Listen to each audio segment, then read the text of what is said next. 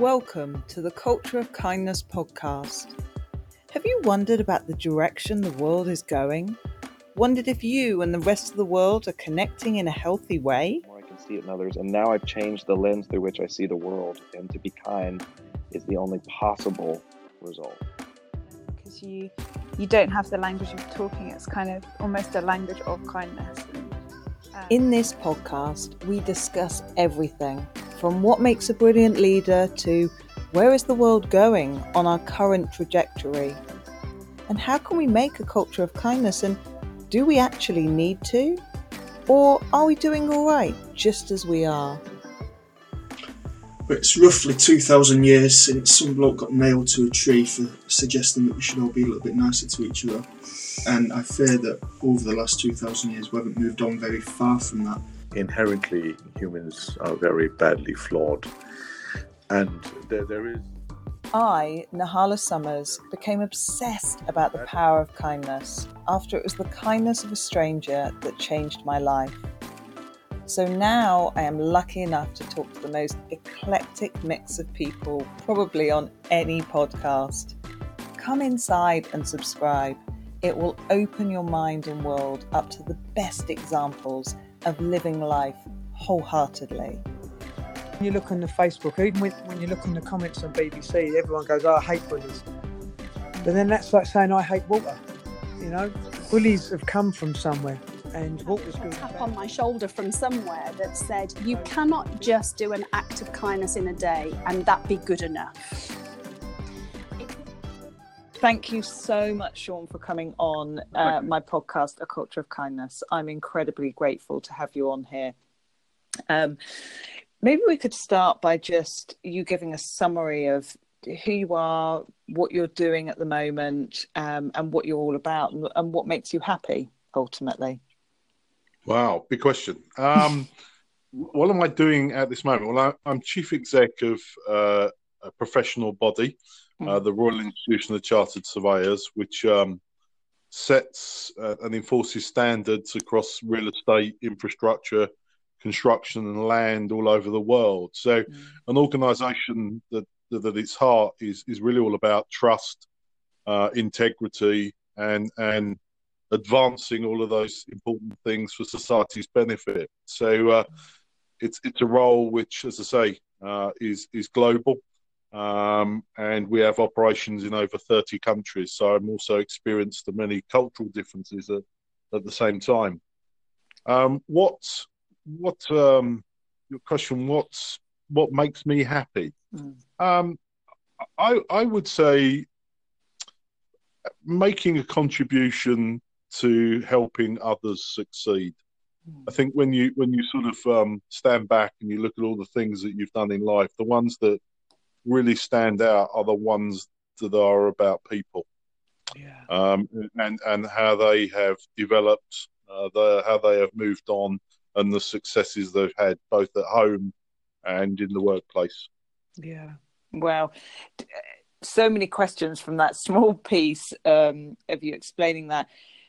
I mean, it's a pretty large company, 100,000 people that you're responsible for and impact. And you talk about across the different countries. What are the cultural differences that you find within? Is that within kindness? Is that how people are to each other? Or what are the major differences? I think probably the most standout difference is probably gender. And how different cultures are responding to gender. I think that's one that I think really stands out in terms of how different countries will have a slightly different lens on diversity and inclusion. Yes. That really does stand out. I think there is but I do think that there is a more cohesive mindset around the future of leadership, because I think it's being driven by most of us recognizing that the fourth industrial revolution will require something different. So I think there are more cohesion perhaps around leadership than there is around some of the issues of diversity and inclusion. Okay. Can you expand on that? Well, I think it's, we work in many markets across Asia, across the Middle East, Yeah. and I think that there is still a very, I think, emerging, developing, maturing sense of females in leadership positions in the workplace, which is probably different from the mindset that's been adopted in many parts of the West. So, that is noticeable. But I think in terms of leadership, I think everybody is starting to really recognise that in a world where we will have incredible levels of computing power, we'll even have machines that can replicate some form of intelligence, that actually many of those human skills, and that's where I think kindness really comes into this, are really going to stand out. And that actually in our future workforce, we need to pay greater attention to many of those basic human and social skills, because they may be the very significant differentiators in a world where machines and data can perform a lot of the repetitive tasks. Yes. Yeah, that's a really fascinating point, and kindness will then become almost a key commodity for people to have, and empathy and compassion. You talk about women there, and you're actually part of the Women of the Future program, I see, with regards to awarding women in certain categories of business. What is that about, and why is it important to you as well?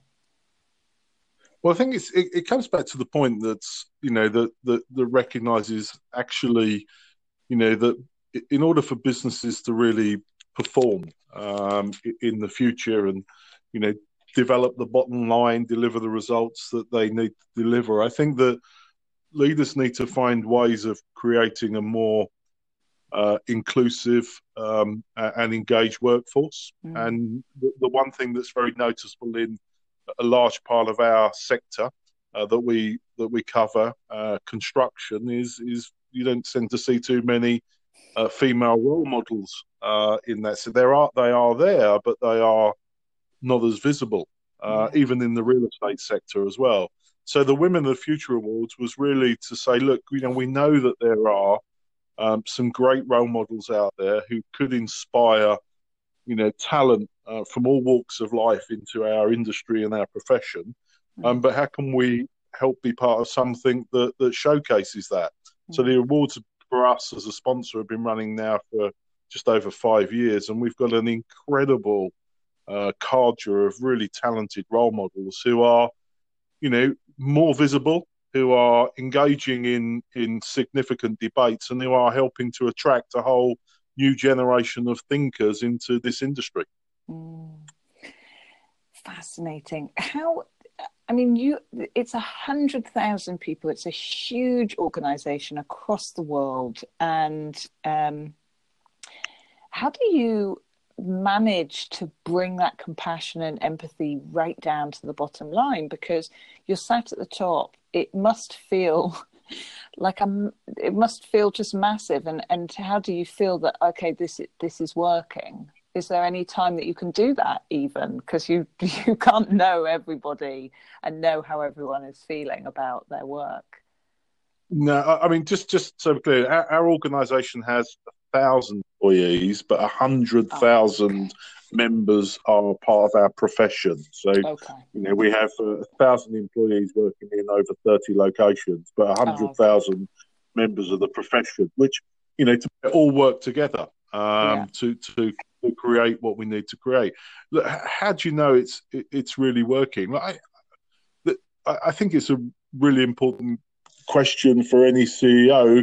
Probably the first bit is don't be complacent if you think it is, because in reality, day-to-day interactions are changing people's perception and engagement levels of the organisation every day. It's almost immediate feedback.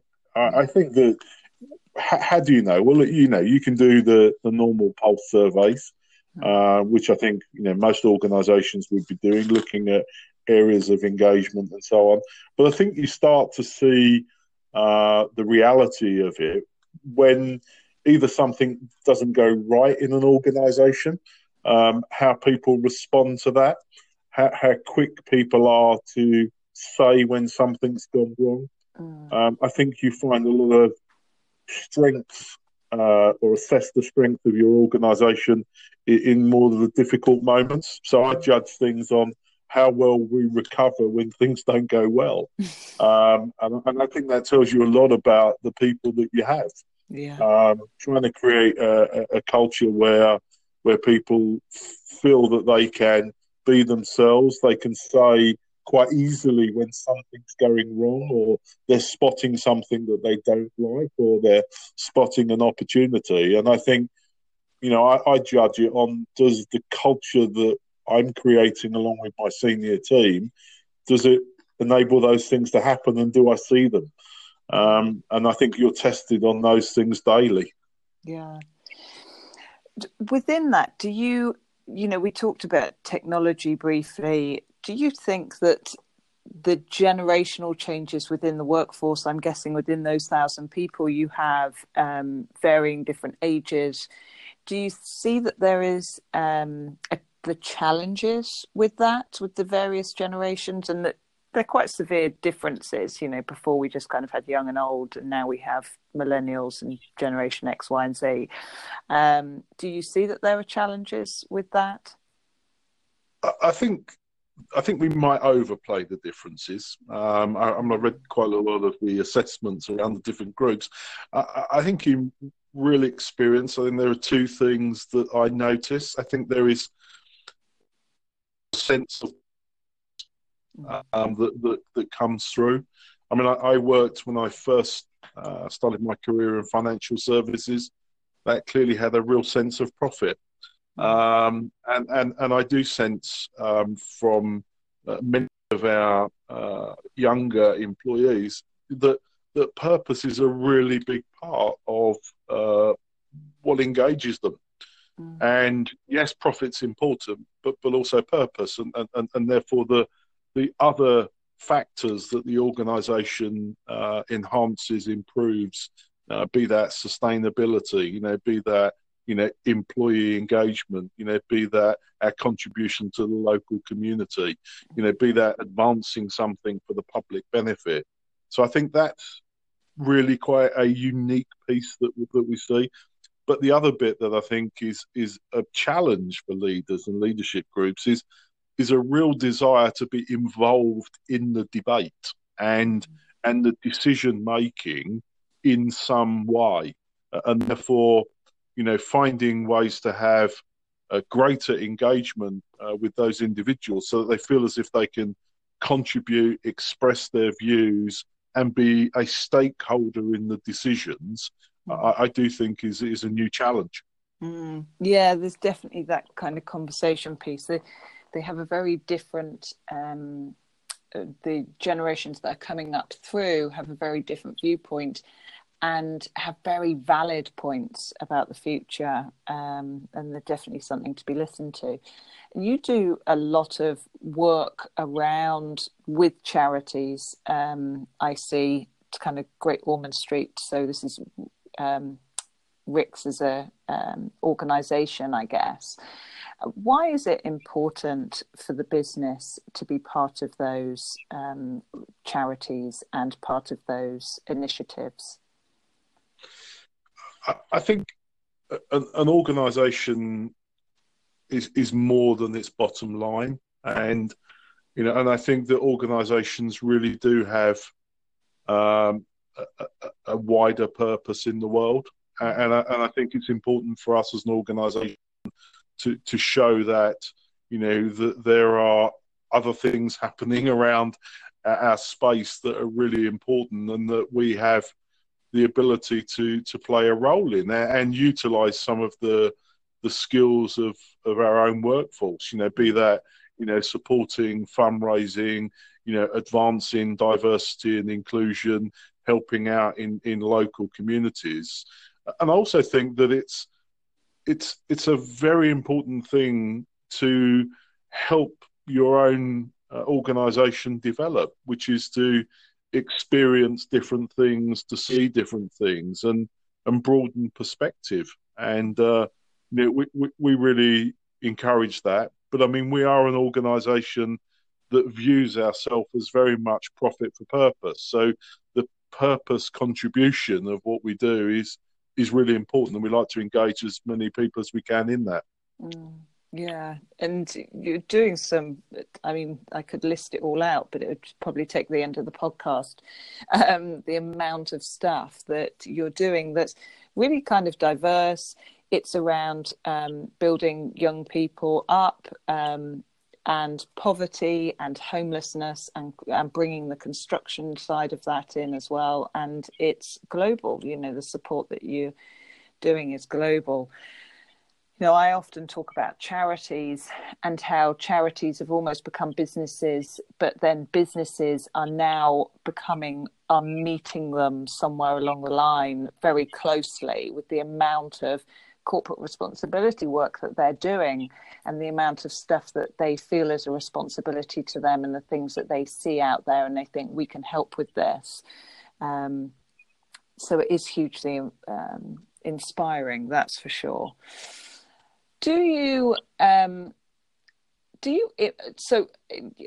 Sorry for the numbers. So the 100,000 members that you have, do you find that you impact them with the stuff that you do within the organisation? Does it filter to them at present around the amount of charity work that Rick's does?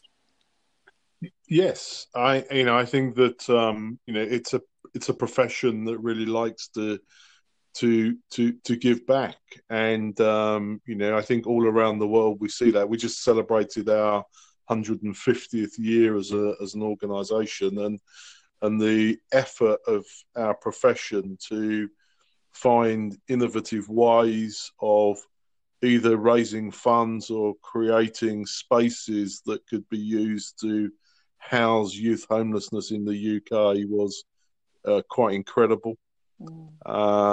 We've made a really big contribution to helping to put an end to youth homelessness, and when you think about where we are, fifth, sixth largest economy in the world, it's quite incredible that it's an issue that we're dealing with, but nevertheless it's one that we put our full effort and brain power behind. So yeah, I do see that, and I think many of these purpose based focuses for us, will inspire different people. We're seeing a lot of role models, male champions of change in the area of diversity and inclusion, trying to encourage, a greater, diverse mix of workforce for the future of the built environment. I mean, it's all about creating places for people, and therefore organisations need to be representative of all of the people so that they are creating those places that really work. So I think there is a real thrust across the industry to inspire the next generations into this sector. So yeah, I really do feel it, and I think it ranges from leaders, all the way down to new people joining the organisations, taking a bigger stake. When you're speaking to these young people and you're mentoring them, what are the things that you advise them about the core skills that you need to be a good leader? I think probably the first bit that we tend to, I do a little bit of reverse mentoring, particularly in some of our further geographies where, it really helps me understand some of the issues as well that I might not readily understand just being in London. But I think that most of the conversations evolve around, how you develop in an organisation, how you grow as a leader, and I tend to find, particularly with some of our younger employees, that there is probably a too much of a focus on an upwards path, and not enough focus on, experience, broadening horizons, looking for sideways opportunities, looking for ways to be more involved in projects that, expand your horizons. There is probably a little bit too much of a focus on the sort of hierarchy and the gain. And I think a lot of the conversations I have is around put yourself in different situations, gain experience of working with different people, push your comfort zone. If you're in finance, end up working on a project that's something to do with a piece of market development.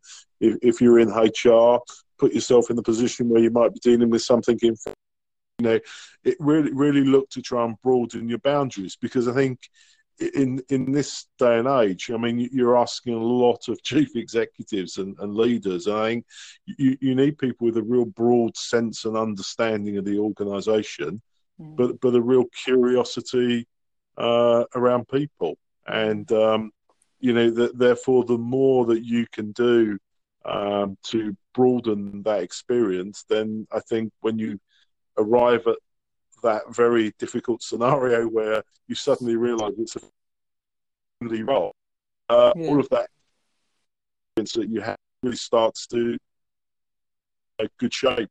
Yeah, that's right. You've been in leadership a long time. How has your leadership, if it has at all, style changed over your career? I think it's really changed, actually.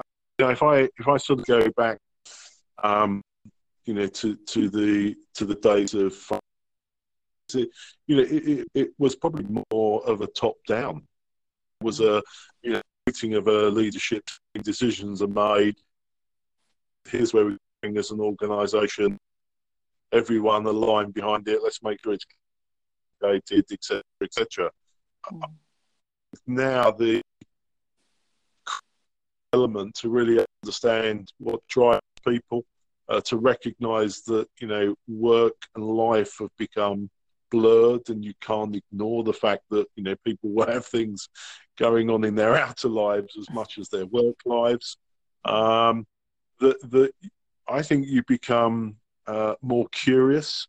I think you ask a lot more questions about wider questions other than work to questions, and I think that ultimately you try and build up a greater empathy, and I think a culture of openness and trust where people will engage with you and help you as a leader. And I think that recognition that maybe in the 80s and 90s you were leading from the front, and now we're leading from the rear as leaders, I think it's quite a transition.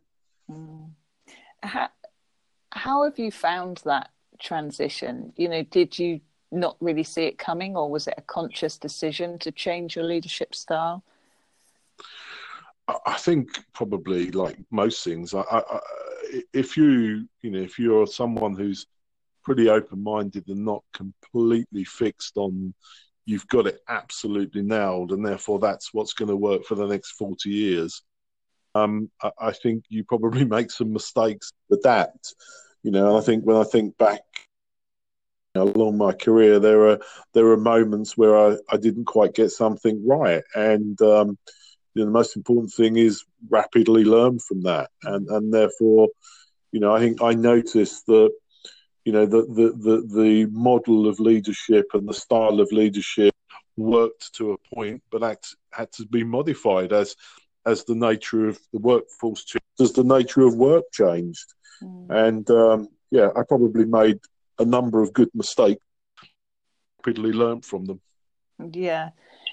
So, I mean, it was only 4 years ago that you won the award for the Sunday Times voted best company to work for, top 100, 23rd. Have I got my facts right with that? You have, yeah. Yeah. How did you do that? How did you make the company to a place where you're winning awards to say you're the 23rd best company to work for? I think we had to really ask ourselves, first of all, do we really believe that an engaged workforce drives results? Because if you don't believe that, then ultimately it will always get parked as a sort of nice to do and put by the side. And I think, as a senior team, we sat down and we said, look, what is it that's really going to improve our performance? Yes, there are going to be some new areas we're going to want to develop. Yes, there'll be some new innovations coming in. Yes, there are areas where we can see we could drive productivity, but ultimately, what's really going to change this is the passion and commitment of our employees across the world.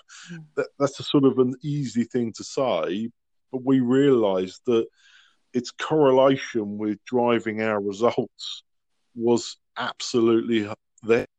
And therefore, the most important thing we could do as a leadership team was help create a culture where people felt very highly engaged in the purpose of the organisation. And therefore, we would see that having achieved it in the performance. And I think it was a belief that if we invested heavily in the engagement with our people, that we would see the results. And that's a pretty big leap, but it was a leap that we really went down, and our whole investment, both in terms of time, leadership effort, and resources, has for us really shown dividends, because we've seen it in the underlying performance of our organisation. Yeah, wow. So it really went from one side to completely the other, to winning awards, for you saying, actually, maybe we're not at our best right now, but we're going to now change that, and then we're going to win an award to say that we've done that as well. I mean, that's quite a leap. Yeah, it was. I suppose in a way it was less about the award. It was more about the fact that it was a good way of benchmarking how far we'd gone. And I think, I think that the other thing as well is that you just can't rest on any of that. I mean, as we are here today, we've got board conversations coming up that says, where are we now? Where are we with, engagement? Where are we with empowerment? Where are we with diversity and inclusion? Why have we only got X% of our senior grades, that are as diverse as we want? So I think you're permanently, as leaders, asking those quite tough and challenging people questions that I think just keep your organisation alive and relevant. So, the fact that we did very, very well at that point in time, I think we quickly shook off the triumph of that, and then got back into, there are other things here that we've really got to we've got to deal with, and that that there's constant challenges in this space to be able to retain, attract, and get the best out of people. Yeah. Do you think, looking beyond the businesses, looking beyond just leadership, and looking as the world as a whole, as you see it, do you think that we are becoming kinder or unkinder in our approach to each other? Oh, that's interesting. I think in some parts of the world, possibly a bit unkinder. Yeah. I think the way I would answer the question slightly differently is that I think that what we are experiencing and have been experiencing for a while is a complete implosion in trust. Yeah. And I think that I would link the implosion of trust with kindness, because ultimately, trust is about how do you create the conditions of trust. And I think kindness, openness, transparency, will help people build trust. And I would say that every piece of research that I've seen for the last 5 years is pointing to a continued erosion and implosion of trust in almost everything. Trust in CEOs, trust in brands, trust in politicians, trust in, education, leadership. I mean, I think that's the real challenge that exists, which is, how do we rebuild people's trust? And I think leaders have a really big role to play in that. And I think kindness has a large part to play in creating a culture of trust. Yes. Wow. Well, absolutely brilliant and really insightful as well. I guess lastly, and you've kind of brought it up very nicely there and led on to it. What does the term "a culture of kindness" mean to you? Not just on a leadership level, I guess, but on that global level. I think it's about, for me, creating a culture where your organisation can really thrive. And I say it often thrives with the things that, that maybe aren't the first things on top of your agenda. I mean, I do think it's really important to have a culture where trust exists. And I think kindness is absolutely critical to that.